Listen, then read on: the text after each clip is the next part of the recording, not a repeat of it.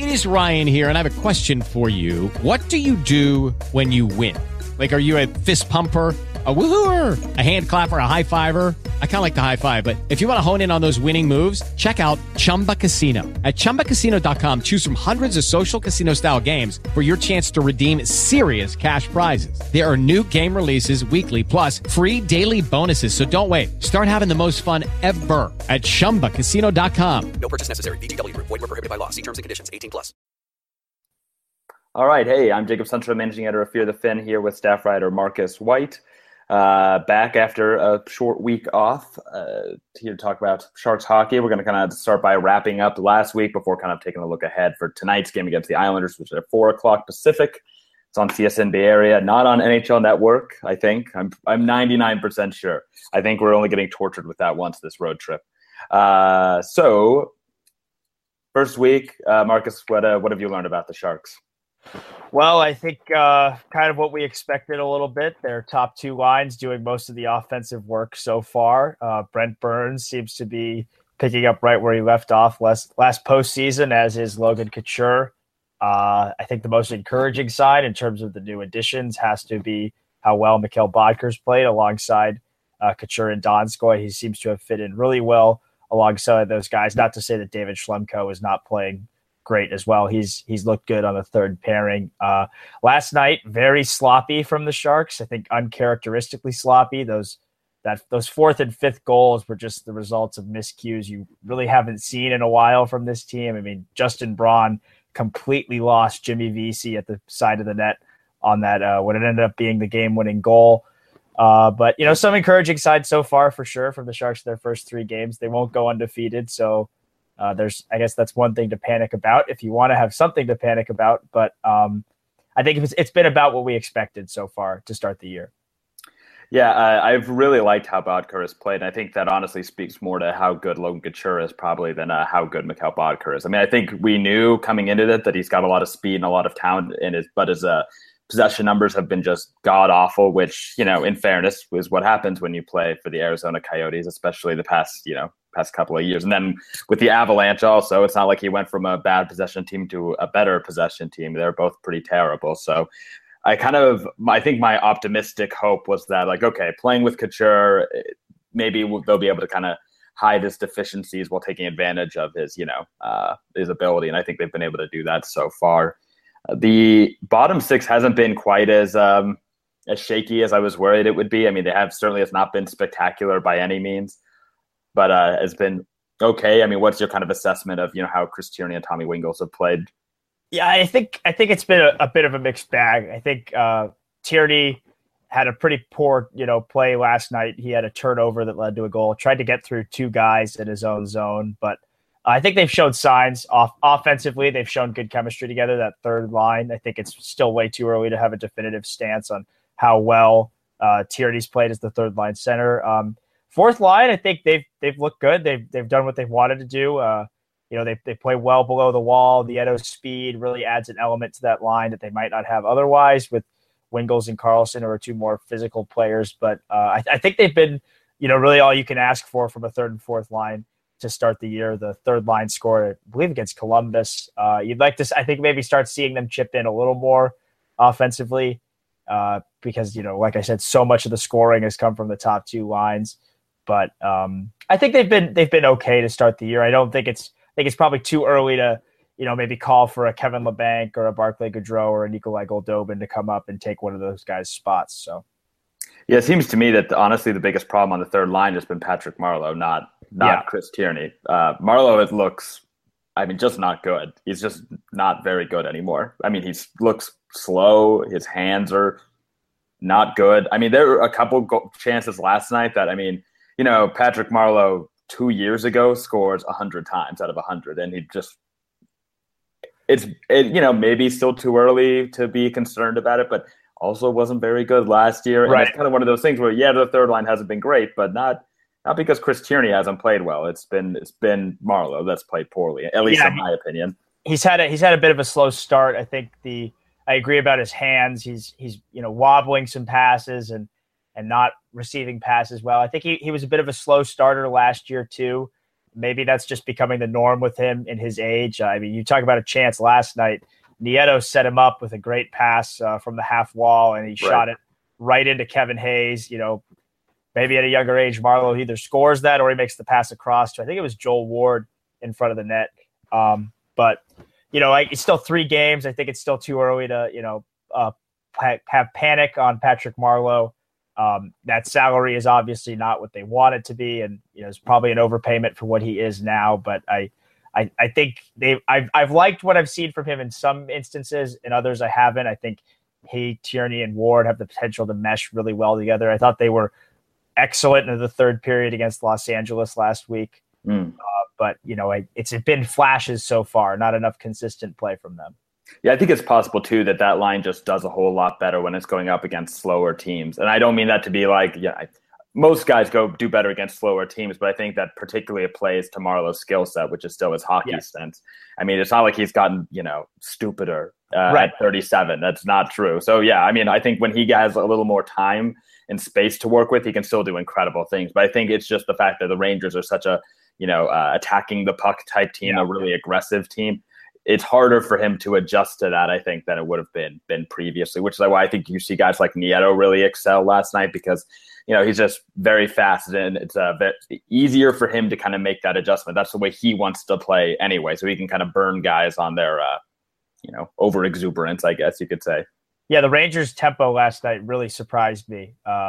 I think maybe should have expected it with Girardi and Kevin Klein out of the lineup that they were going to play a more up-tempo game, but that forward group is very, very fast. It reminded me of a lot of the problems that Pittsburgh gave San Jose in the Stanley Cup final, which, maybe a little worrisome that they brought in a speed merchant like Mikhail Bodker and they still can't deal well with opposing team speed. I thought Bodker looked really strong last night. He fit perfectly in that kind of up-tempo type of game too. But, I think it's also an early season kind of a shock to the system because you think about the teams they played in the preseason, nobody's going to confuse the Arizona Coyotes with a fast team or the Anaheim Ducks or even the young Vancouver Canucks.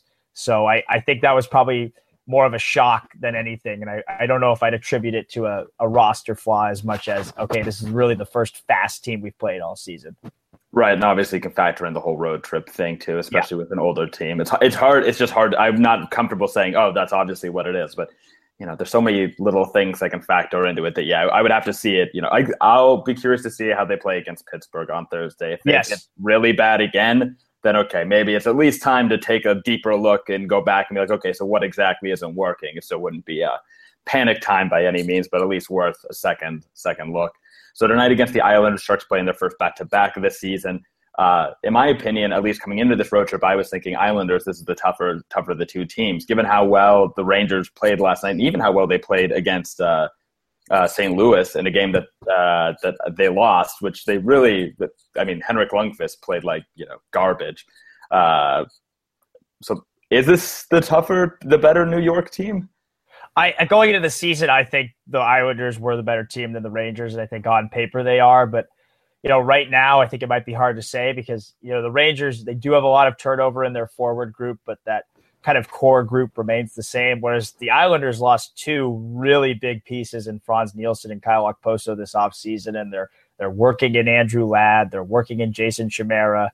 Tavares was at the World Cup for most of training camp. I think this would probably be the easier test, and I think, that's maybe why you see DeBoer giving the start to Aaron Dell tonight as opposed to last night against the Rangers because he too thought maybe because of those adjustments. I would have thought coming into the road trip that the Islanders would be the tougher test, but it's so early in the season that I think any of our notions of what's supposed to happen on paper can pretty much be thrown out the window. I mean, the Oilers are 2-1 for Pete's sake, Canucks are 2-0, first in the Pacific Division right now. Look out. So Aaron Dell's getting his first start, as you kind of alluded to a moment ago. What is a reasonable expectation for what he needs to do in order, to keep the job? Man, I think he can't be as bad as Alex Stalock. I think. Oh, God willing. that is the bare minimum. The encouraging signs are there based on his AHL play. He's been good enough and faced enough shots in the AHL where you can reasonably assume that he'll be a decent NHL goaltender at least. I think they don't need him to be like James Reimer last year, who was so good in the 8 games he played, but I think they just need him to be a league average backup this season. If he can be league average behind Jones, they won't need to look outside of the organization. They can give Jones enough rest because last year Stalock was so bad that they couldn't afford to rest Jones. You had back-to-backs where you had to play Jones, and if you didn't play Jones in a game, I remember last year going into games thinking, oh, Stalock's starting tonight. The Sharks are probably going to lose. And they lost more often than not when he played last year. So I think he just needs to provide steady goaltending, at a league average clip, like a .915 save percentage over the whole season. He's drawn favorable comparisons to Jones. So I don't think the jump from playing in front of him to playing in front of Jones will be as large as it was playing in front of Alex Stalock and playing in front of Jones, because those goalies were so different. But I think that he just needs to come in. He just needs to play. He needs to be an average goalie, basically. Right. I guess what are some other concerns with the Islanders is that obviously we've got guys like Tavares. It seems kind of like this team, when you actually go back and look at the roster, it's like, there's not really a whole lot of names that really jump out at you. Andrew Ladd, I think, is a guy that's quite good, and that's a guy that, every team wanted their team to be on, I think, unless you're an idiot, so I guess I'm an Oilers fan.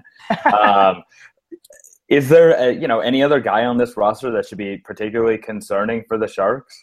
I think, maybe some of their young players like Matthew Barzal making the team out of camp, the player Boston could have drafted last year at the draft, but did not with their litany of first-round picks. You gotta take a third-rounder in the first round. If you give that opportunity, you got to take it. Of course, you gave up your third-rounder for Zach Rinaldo, so you had to make up for it somehow.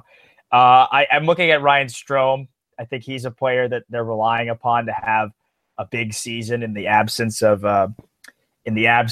Nielsen and Okposo. I think a big reason why they let him walk is because they're confident in Ryan Strome. But I agree, it's a team. Mikhail Grabovski's out, so they're not as strong up front. There's still a good amount of depth, though. I think they're just a solid, deep team up front. Nikolai Kulemin's pretty good, Cal Clutterbuck as well, even though he's mostly known for hits. He can still chip in offensively. Honestly, I think their biggest strength, you could argue, is on their blue line. I think they have a surprisingly strong blue line. Nick Leddy, very quietly, I think is one of the league's best offensive defensemen over the last few years. Johnny Boychuk's on the decline, but they still have Travis Hamonic, Calvin DeHaan, and now Dennis Seidenberg's drawing in. I think the biggest thing you have to worry about if you're the Sharks tonight offensively, though, obviously John Tavares' line. I think that's probably the key tonight to winning the game, is you can shut down his line, then you can shut down the Islanders. We saw it in the postseason last year. Big reason why they advanced past Florida was because Tavares was so good by himself. And, you could argue that the Panthers even outplayed the Islanders in that series. Yeah, I think they absolutely did. And I think Tavares basically put the team on his back. I mean, watching that, it was not super convincing. Not a great sign for me if I'm an Islanders fan. Although I think tonight, I know the Tavares line is big, obviously, but if the jumbo line plays the way it's supposed to, that can be kind of neutralized at least a little bit. The guys that tend to concern me are guys like Ryan Strome, these little speedy forwards or whatever that and skate circles around, the giant monsters that the Sharks put out there night in, night out. And to me, that's a concern. And I can't remember exactly where he's playing. If he's being matched up against the Couture line, then it's less concerning to me. If he's out there against the Tierney line, that's where I would start to be a little more like, oh, okay, this could be actually kind of a problem. Yeah, I agree. I think it's gonna depend on usage. We've talked about how Pete DeBoer isn't a huge usage guy like his predecessor in Todd McClellan. He kind of just gives everybody even zone starts, but I think Jack Capuano is going to rely on last change tonight to get the matchups that he wants. It says that Strome is actually on the top line with Andrew Ladd and John Tavares, and that Brock Nelson is centering that second line with Matthew Barzal, former first-round pick, centering the third. So we'll see. This is according to Roto World. I'm just looking at their team depth charts. They seem to be pretty accurate. Their Sharks one is dead on, so I'd imagine they're pretty up to speed there. Brock Nelson versus Logan Couture, that's a matchup I like on paper for the Sharks. I think Couture's played really, really well this season. I've seen no drop off really from how well he played in the postseason. And, it's only 3 games so far, but if he can even come close to sustaining the level of play he did in the postseason, we know how good this team is with him in the lineup compared to with him out of the lineup. But all of a sudden, you have arguably the best 1-2 punch in the National Hockey League down the middle if Couture can play up to that level. So it's nice to see him continuing to play that well for the Sharks. We'll see if it can keep up going forward. Yeah, I think we're almost getting to a point where if this is who Logan Couture is now, that it might be pretty underrated actually going forward. I mean, it's possible. It's been long enough now, given how long they played in the postseason, how he played when he came back from injury. I mean, if this is Logan Couture, he's legitimately a top 25 player, no problem. And that's would be great news if they can get back to that place. 2-3 years ago, we could say, the Sharks had the best third line center in hockey because that's where Joe Pavelski was playing. It'd be really nice again to be able to say that they have at least a top 5 second line center. That would be that would bode really well for what they need to do rest of the year. Yeah, I agree. I agree completely. I think he's by all accounts showing that he's taking that next step, and I think it also just bodes well, not to think too far down the line, but if he can take that step and he's as good as he's been, then that makes losing Joe Thornton eventually a lot easier. And, maybe you can slide Joe to the second line center if his game starts to age. You don't have to force Tomas Hertl to play center necessarily. So he's a former top 10 pick. I think he's been so good for so long. I think he's absolutely underrated. You just worry that it'll get into Jonathan Taves territory where he's been so underrated for so long that he's now overrated. But I don't think that'll happen with Logan. I would be perfectly happy for ever a Sharks player to manage to be overrated. I feel like that would be pretty hard to do. It'd be difficult. Do you think we're there with Pavelski? Oh, well, if he were Canadian, yes, absolutely we would be. But the fact that American media doesn't give 2 shits about American hockey, I think that makes it a lot tougher. I don't know. I don't think so. Yeah. I don't think that there's, except for maybe his grandma, they're putting him in top 10 players conversation. I don't think that's happening. Yeah, so, I agree with that. You see some ratings and you see where people put, the NHL Network does their top 50 players list. They have Pavelski ahead of Thornton.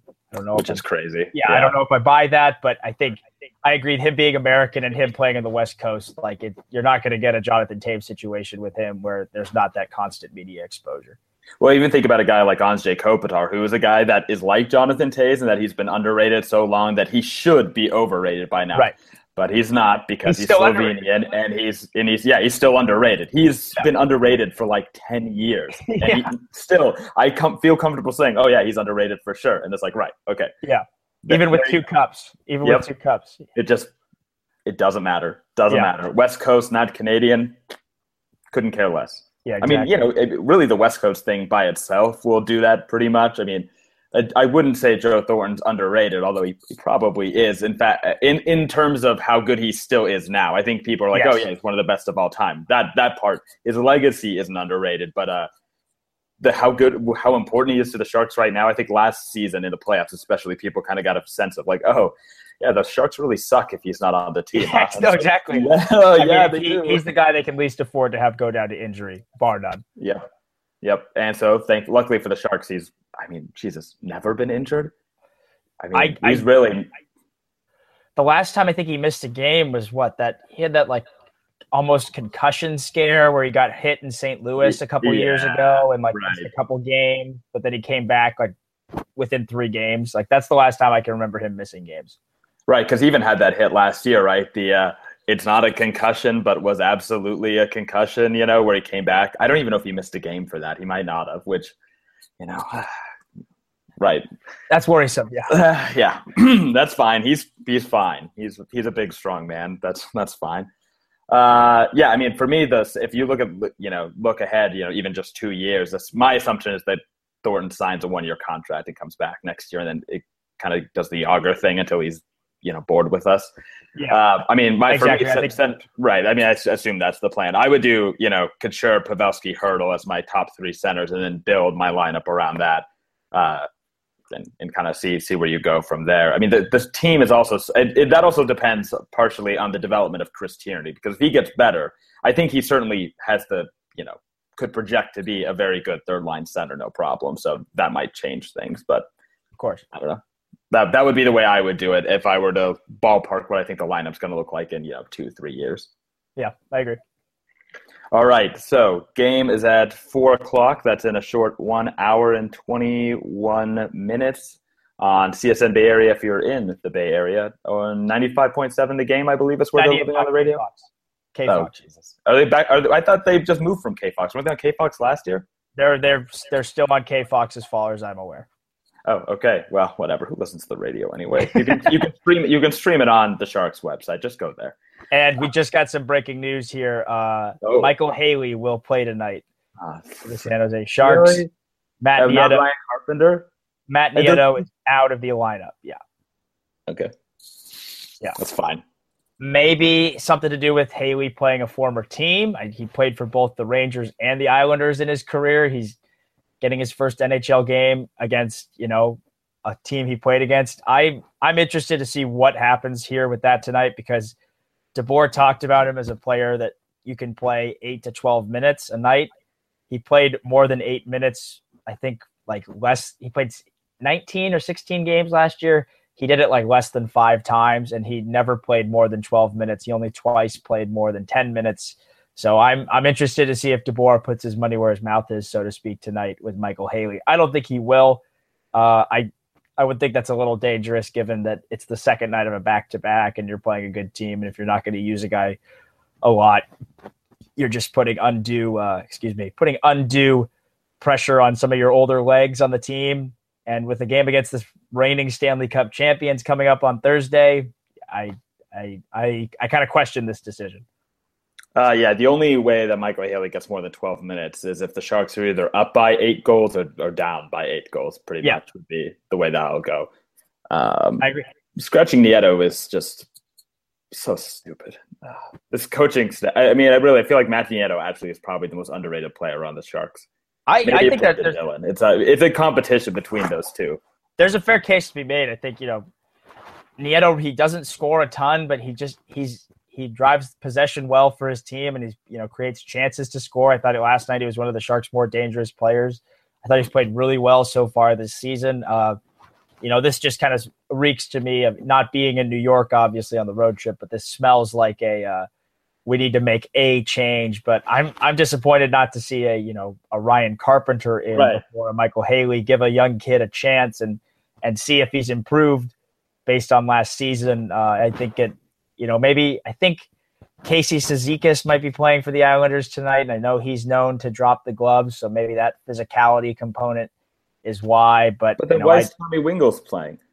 He's not playing because he's good, because spoiler alert, he's bad. So at least let him go hit somebody if that's what he's going to do. I agree. That's the guy. Although I do think Wingels has played well this season so far in 3 games. Still though, he's a guy that can do both, right? He can play okay as a fourth liner, and then he can also whatever. He has an attitude problem anyway. Yeah. That's just silly, and it is disappointing not to see Ryan Carpenter drawn to the lineup. I know we've talked about it, a guy, but organizational guy that's given a lot to the team. Whatever, he's the guy who deserves to play. And again, just it's why are we even taking him on the road trip? Just let him play with the Barracuda. No, exactly, and that's a big question. I think maybe they figured that Gaudreau, Goldobin, and LeBanc would be better served by the minutes, but why even take him at all if you're not going to play him? You already have one extra forward. Do you really need two? It's a little bit of a confusing decision tonight. If the Sharks could win tonight, DeBoer loves to cite their record with Haley in the lineup. Even though they were .500 last year, they won exactly as many games that he played in and lost. They were 8-8 in games in which he played. So and they were better than .500, when he wasn't in the lineup. Exactly. No, I agree. So we'll see what happens tonight. I also don't think Peter DeBoer actually believes that. I think that's just bullshit. No, I think hockey coaches are full of shit. There's almost nothing they say that is worth literally anything, which is fine. I don't care, but that is what it is. Pashelka just tweeted that DeBoer said, quote, "We've got some extra guys and we want to put some fresh legs in there." So Michael Haley playing fresh stone.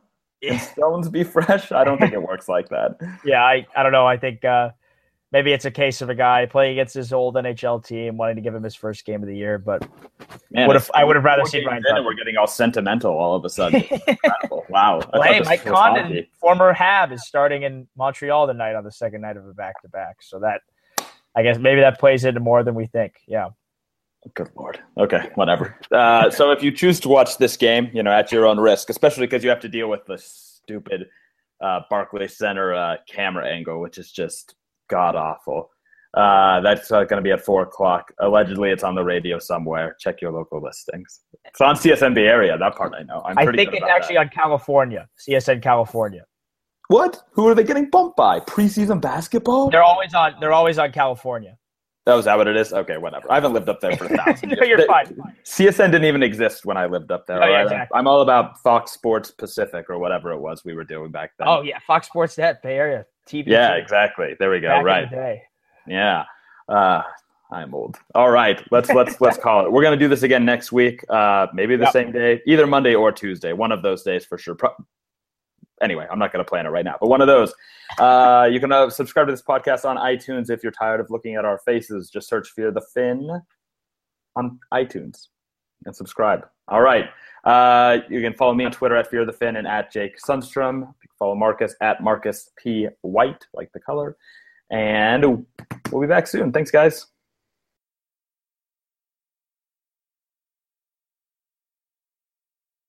Hello, it is Ryan, and I was on a flight the other day playing one of my favorite social spin slot games on ChumbaCasino.com. I looked over at the person sitting next to me, and you know what they were doing?